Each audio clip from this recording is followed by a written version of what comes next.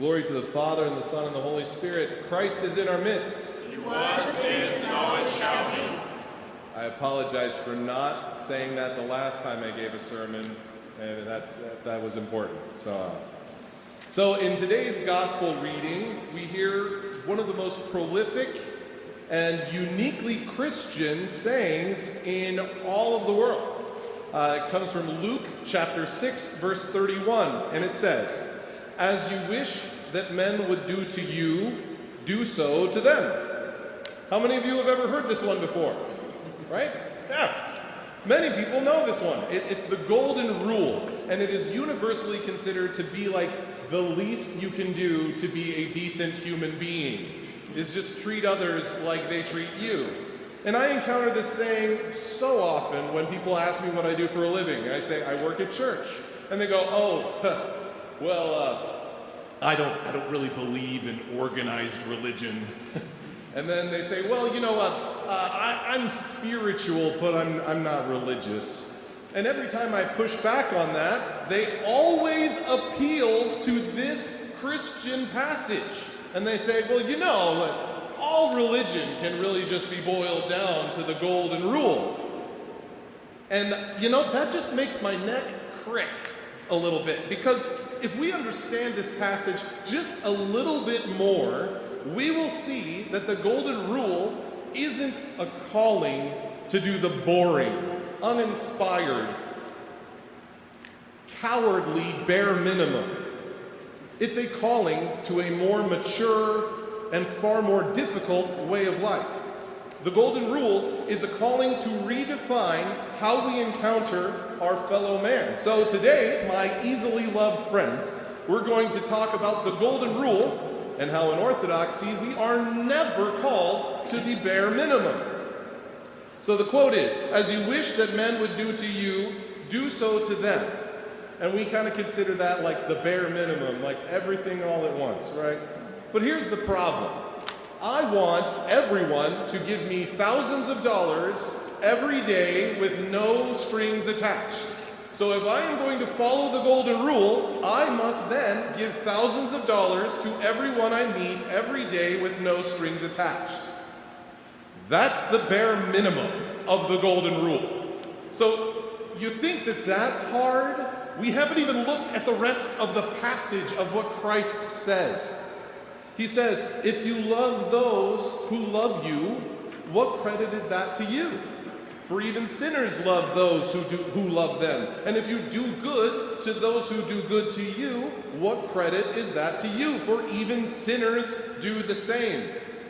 The world will tell you that you only need to do the bare minimum to be a Christian. And yet here I am, completely incapable of even doing the bare minimum. And Christ insists that this mode of thinking is of no use to us. Instead, Christ challenges us to something much harder. Lend expecting nothing in return. I want people to do good to me all the time, so I should do good to people all the time, right? I mean, that's hard enough, right? But what about offering myself expecting nothing in return? It's actually a troubling thought in my experience. How many of us expect a thank you card when we give a gift to a friend? Or expect a favor when we help out our loved ones? Or worse yet, how many of us are here in church today expecting eternal life? Is that following Christ's golden rule? No. The world has tricked us into believing that I scratch your back, you scratch mine, is the same as giving without expectation. Imagine if Christ went around healing the sick and giving sight to the blind and expected them to do the same in return. Where would that leave us? I mean, the worst people on earth can manage to be kind to you if there's something in it for them. And the golden rule is not about doing good or giving whatever. It's about becoming like God.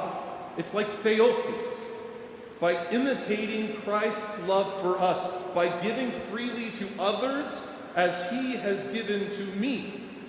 Christ's ministry expected nothing in return and didn't stop at healing the blind or even raising the dead. This passage that contains his golden rule calls us to love when it is hard, not just hard, but impossible. After all, Christ forgives the unforgivable, and we are called to forgive the unforgivable. And I have a tendency to be hard-hearted over the most trivial things. How are we supposed to love the guy who spreads rumors about us? How are we supposed to love people who threaten our families? This is not possible for us alone. To live by the golden rule is impossible outside of a miracle of Christ, because it is a paradox. I cannot love those I hate, because love cannot exist where hate is.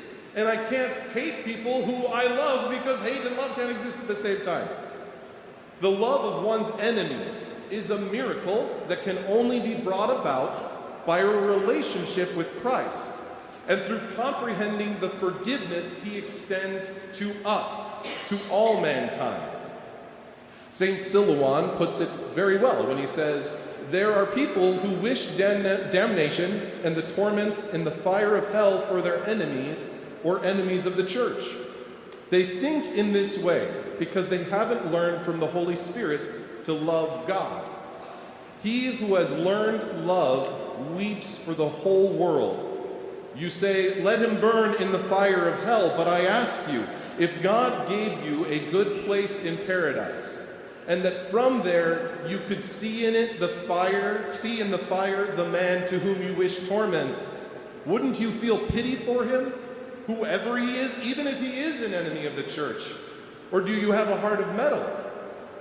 St. Silouan could not be a saint if he was relying on his own capacity to love his enemies. St. Silouan is a saint because he allowed Christ to teach him how to love. He understood with humility the love that was bestowed on him when he was an enemy of Christ. After all, how many of us have never betrayed Christ, or abandoned him, or denied him, or done anything to one of his people who is him in disguise? The golden rule applies to God as well. I will always struggle with loving my enemies. I will always struggle with doing unto others as I would have them do unto me. But I will never be able to do any of these things if I refuse to include Christ in my life. It's just impossible. To love my enemies unconditionally is as impossible for humanity as walking on water or raising ourselves from the dead. And I often use this golden rule as an excuse to not go to church or to not participate in the life of Christ. Or worse yet, to cut my enemies to shreds because they're not following the golden rule. So I will seek God's forgiveness. I will humbly admit my faults to him and see the immense love with which he forgives my own shortcomings. And I will pray that God teaches me the very bare minimum of his love for me, so that I can begin to learn the meaning of his golden rule, now and forever and to the ages of ages. Amen.